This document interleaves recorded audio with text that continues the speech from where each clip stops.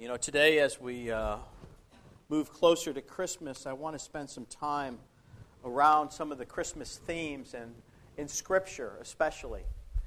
We get a lot of different messages about Christmas, but I want to focus on what the Bible values and what the Scriptures proclaim and what the truths are.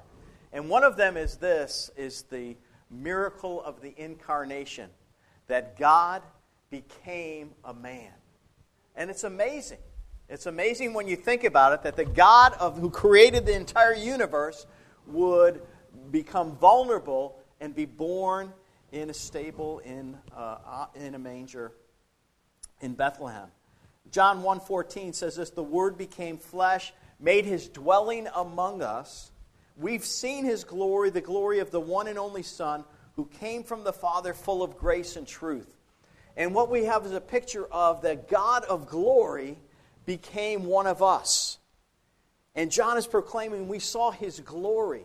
And what it means is we saw His manifest presence, the attributes of the living God was among us. It was amazing. And so he's saying we're writing this to let you in on it, that you can know Him too. In Luke chapter 2, what Francis had just read, we come to a town called Bethlehem. And Bethlehem at that day was probably something chaotic was happening in that small city. It probably wasn't sitting so quietly, "We see you lie," as the hymn says. But there was a lot of chaos going on because people were returning to their home place of birth or to their tribe. For the Jews, you either belonged, if you were a true Jew, you belonged to one of the 12 tribes of Israel.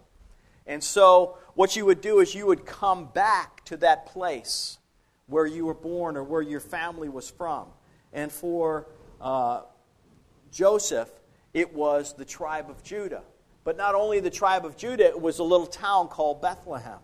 And so he went there. The reason he went there was because he was a descendant of King David, who lived 1,000 years before him, before Joseph and Mary were ever born. King David had lived there, and God had promised King David this covenant that is amazing to think about because it's an unconditional covenant. Remember we talked about some of the promises of God are conditional? This one was unconditional. And I'd like to read it for you if we have it up here. Do we have it? Oh, I haven't turned it on. There it is. And this is what God spoke to David through the prophet Nathan when David was on his throne. He says, "My love will never be taken away from him as I took it away from Saul, whom I removed before you." There was a king named Saul who was taken, his throne was taken away and given to David. And this is what he said, "Your house and your kingdom will endure forever before me. Your throne will be established forever." And this is what he told David.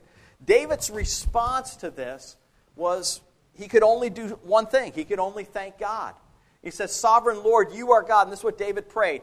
"Your covenant is trustworthy. You have promised these good things to your servant. Now be pleased to bless the house of your servant, that it may continue forever in your sight. For you, Sovereign Lord, have spoken with your blessing.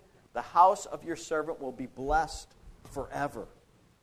Now, 1,000 years later, kingdoms have come and gone. Israel has been taken over by other nations. There's no longer a king of Israel on the throne anymore from the tribe of Judah. But God is still working out His plan. And so we understand the story. There's a woman, a young woman named Mary, who God comes to, the angel comes to, and says this, "Do not be afraid, Mary. You found favor with God. You'll conceive and give birth to a son, and you are to call him Jesus. He will be great. He will be called the Son of the Most High. The Lord God will give him the throne of his father, David." Of his father David. God is still keeping His promises. "And he will reign over Jacob's descendants forever. His kingdom will never end." And so God is fulfilling the covenant that He promised to David 1,000 years before. He's still working, although many people aren't seeing it. And probably even Joseph and Mary don't totally comprehend why they have to go at the 8th month of her pregnancy to Bethlehem, a trip of 90 miles. The pregnant woman, probably on a mule or by foot, it would take, if you did 15 miles a day, it would take you 6 days to get there. It's not an easy trip, and yet they're going. And they're going here. Joseph is told in a dream that this child that has been born, that Mary's pregnant with, is from the Holy Spirit. This is a miracle, and you are to take her as your wife, and you are to raise this child. And name him Jesus, because he will save his people from their sin. And so they go on this trip, and they come to Bethlehem, and this child is born, and the miracle begins of God coming to us, the Word of God becoming flesh and dwelling among us. And we understand and see as we read the gospel story all that Jesus taught, all that he did, all the miracles that he did, and then we come also to his death and his resurrection. But what was going on in Jerusalem at that time? For 60 years, it was occupied by the Roman Empire. The Roman Empire had moved in there already and had conquered it, and they had moved in with their rulers. They set up a puppet king named King Herod the Great. He wasn't even fully Jewish, and yet he called himself the King of Israel. They actually named him that. Why did they name him that? Because Herod was able to get taxes from everybody. He was able to place people in consignment or slavery and build these huge, magnificent buildings, stadiums, palaces, even the temple for worship. And so people looked at him as a great ruler. You know, when you look at rulers in history, a lot of times they'll use as a metaphor for what they believe they are like, is they will say, I am like a lion to my enemies. And it's an intimidating thing. If you say, I'm a lion, it doesn't feel very intimidating from me.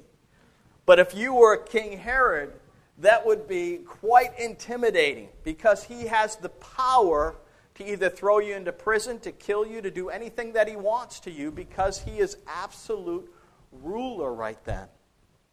And so there's people that have dictators and rulers in the world today that even think of themselves like this, that they are unaccountable.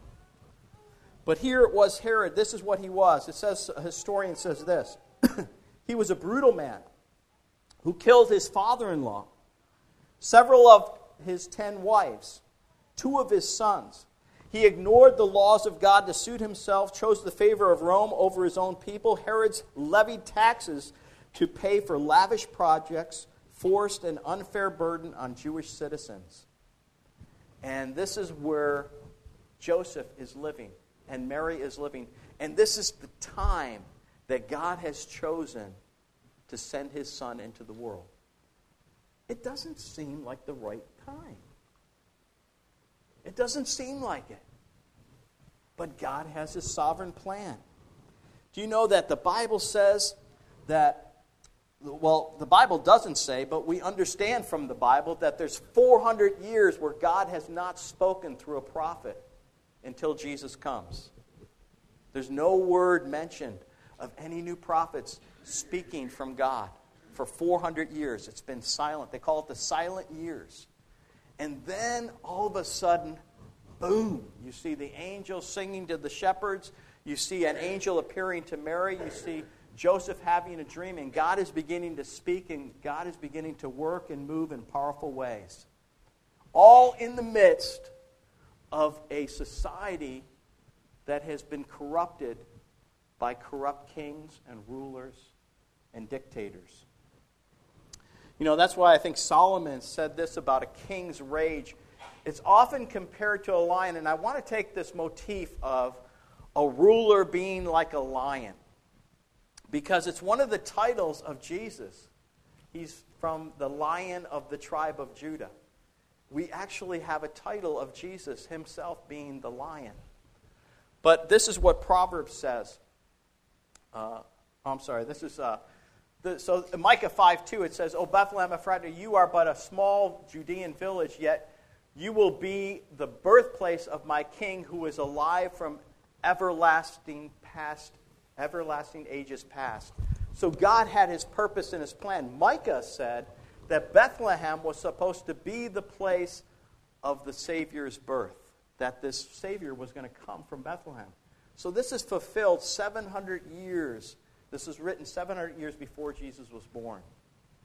And so this idea that this king was going to come from here, and it wasn't Herod.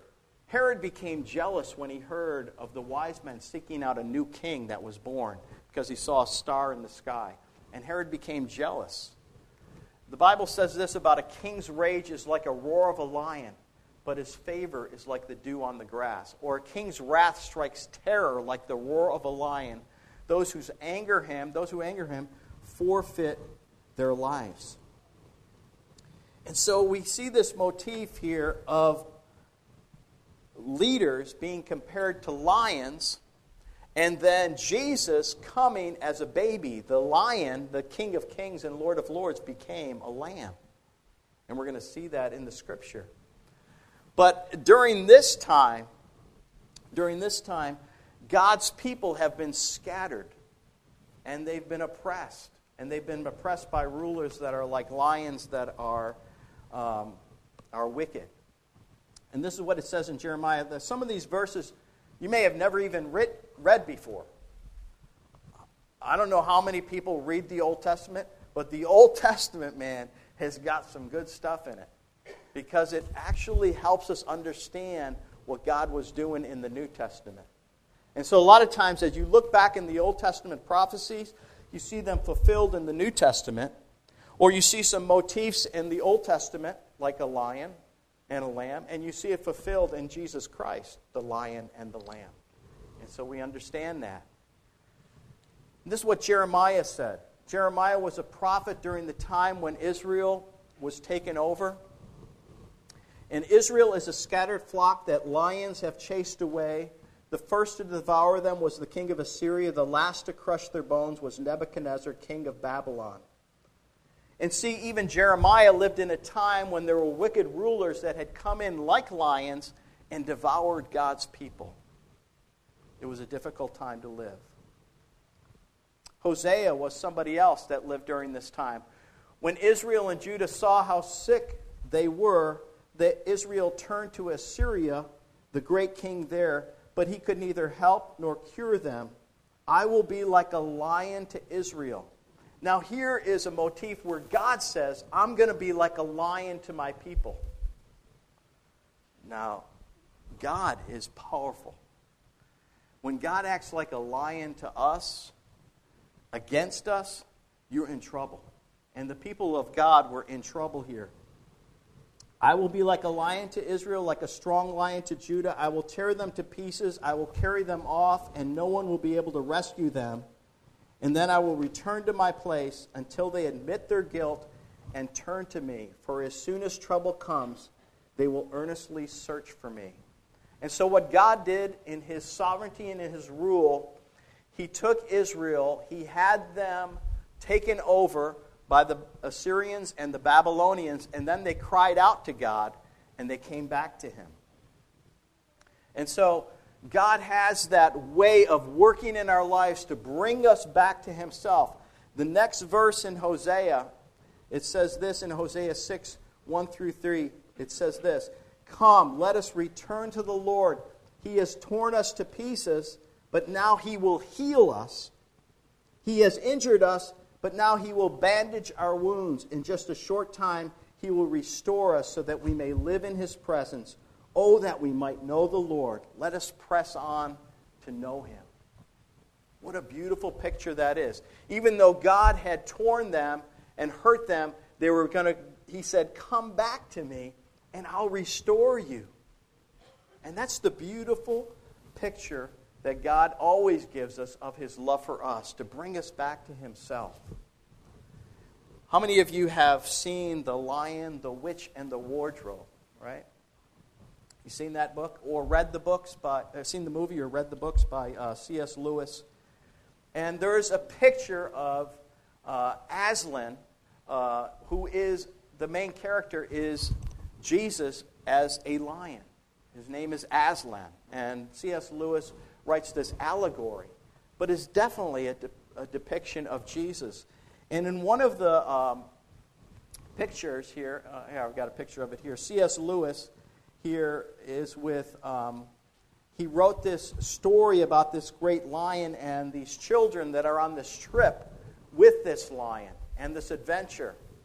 And Susan, the little girl here, I don't know if you can see her there, but she's the youngest girl. She has never met Aslan. This is before she had ever met him. And she asked a little beaver who was the guide on the trip, she asked him this, Aslan is a lion? The great lion? And Susan says, oh, I thought he was a man. Is he safe? I shall feel very nervous about meeting a lion. And this is what Mr. Beaver says. He says, safe? Who said anything about safe? Of course he isn't safe, but he's good, and he's the king, I tell you. You see, what C.S. Lewis was showing was that Jesus' character, we sometimes make Jesus out to look as somebody that is not who he says he is. He says he is God. He is all-powerful. He's all-sovereign. Is he safe? Yeah, he's safe, but you have to follow him. He's a leader. He's our king. John the Baptist takes this motif, and in Christmas, what we see is that the lion becomes the lamb, right?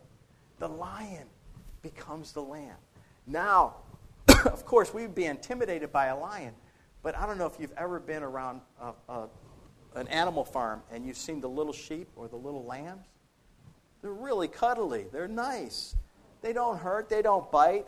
You know, you can feed them the little things they give you, that little brown pellets, whatever they are. You know, and they'll eat right out of your hand. They're very calm and domesticated. And you know, when John the Baptist introduced Jesus to his disciples, you know what he told them? He said, behold, the Lamb of God who takes away the sins of the world.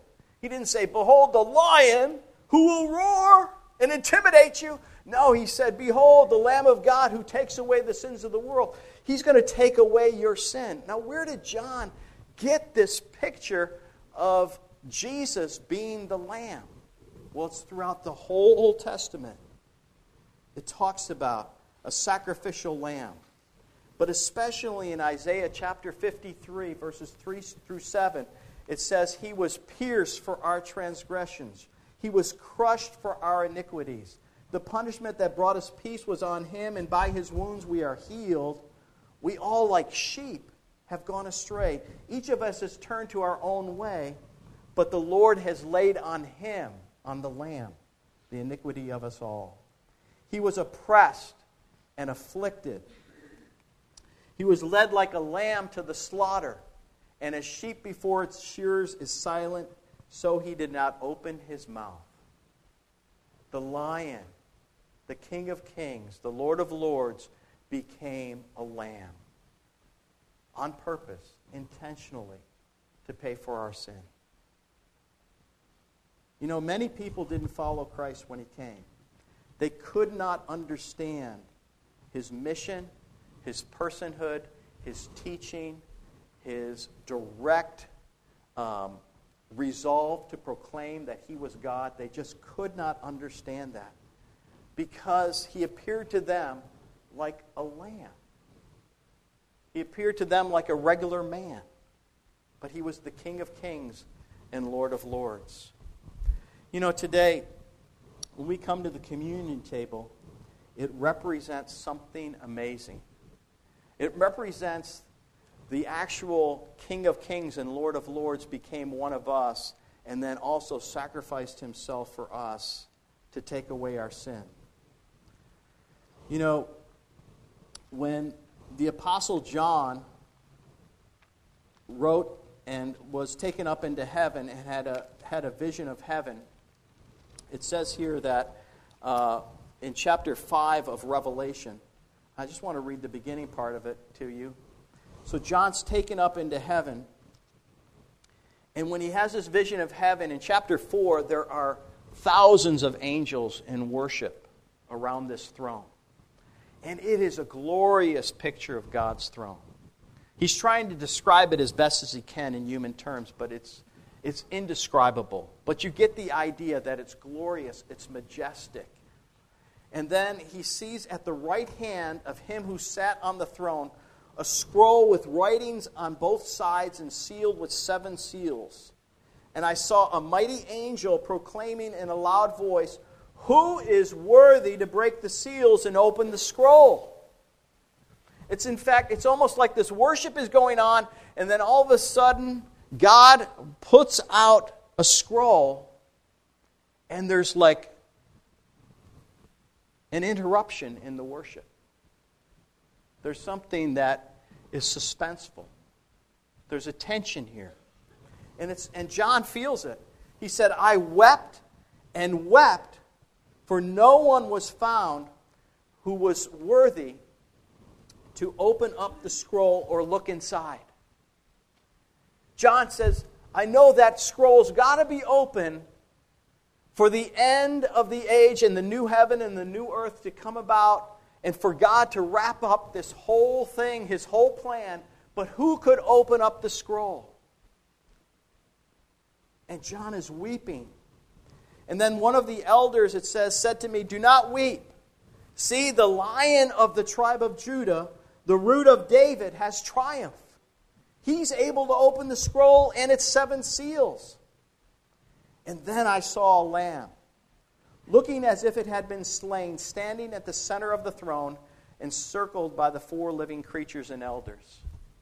And so there it was in this picture, is the lion is there, but he's also a lamb. You know, sometimes we sing the song, "The Lion and the Lamb."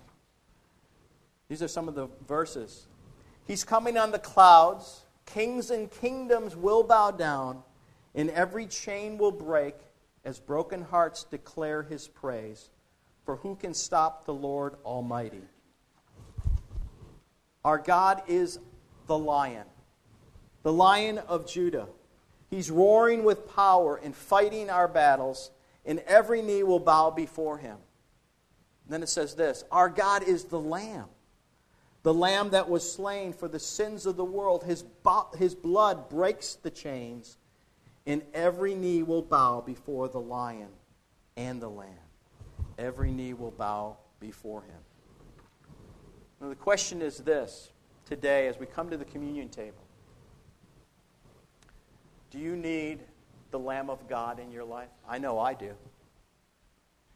I need the Lamb of God in my life. I need the Lamb of God in my life because he is the only way I can be forgiven as I make my claim for his blood to cleanse me for all my sin. And that's true of every one of us. So when we come to the communion table, there's no mistake why Jesus instituted the cup and the bread. And he said, this cup is the covenant in my blood for the forgiveness of sins. He's proclaiming again, I am the Lamb that was slain for you. I'm the one that gave myself for you. But you also may need the Lion in your life, right? Because when we're weak, when we think things are out of control, we need somebody to step up and bring our chaos back into order. And it's the Lion of the tribe of Judah who's worthy to take the scroll, who's worthy to take our lives and reveal to us what we need in our lives, what we truly need. Do you need strength for today? He's the Lion of the tribe of Judah. He's still fighting our battles. So as we prepare our hearts for communion today, I encourage you. You know, the Christmas story, it's a beautiful story. But behind it is packed thousands of years of history, of prophetic words that were spoken and fulfilled. And God's plan continued to carry on strategically right up into today, even in our lives today. Jesus Christ's death, His sacrifice for our sins, His resurrection, His ascension, and His second coming, we have still not yet seen, but we will see it, just as we saw what He did in His first coming. Let's pray. Father, we thank You for Your word to us today. We thank You that You are the Lion of the tribe of Judah, and that You are the Lamb of God who takes away the world's sins. And Lord, You have taken away our sin. We've come to know You and proclaimed You as our Lord and our Savior. As we confessed our sins before You, You have forgiven them. And Lord, today as we celebrate communion, Lord, would You draw us closer to Yourself? Would You help us to see Your sovereign plan in our lives? When Joseph and Mary looked back at their lives, they could see You had a purpose and a plan for them being born into the family that they were in, a design for Your plan to use them to be an integral part of all eternity. And Lord, You do the same for us. You want us to be a part of Your plan, to usher in Your second coming. We pray that You'll guide us and lead us and teach us what that means in our lives. We pray in Jesus' name.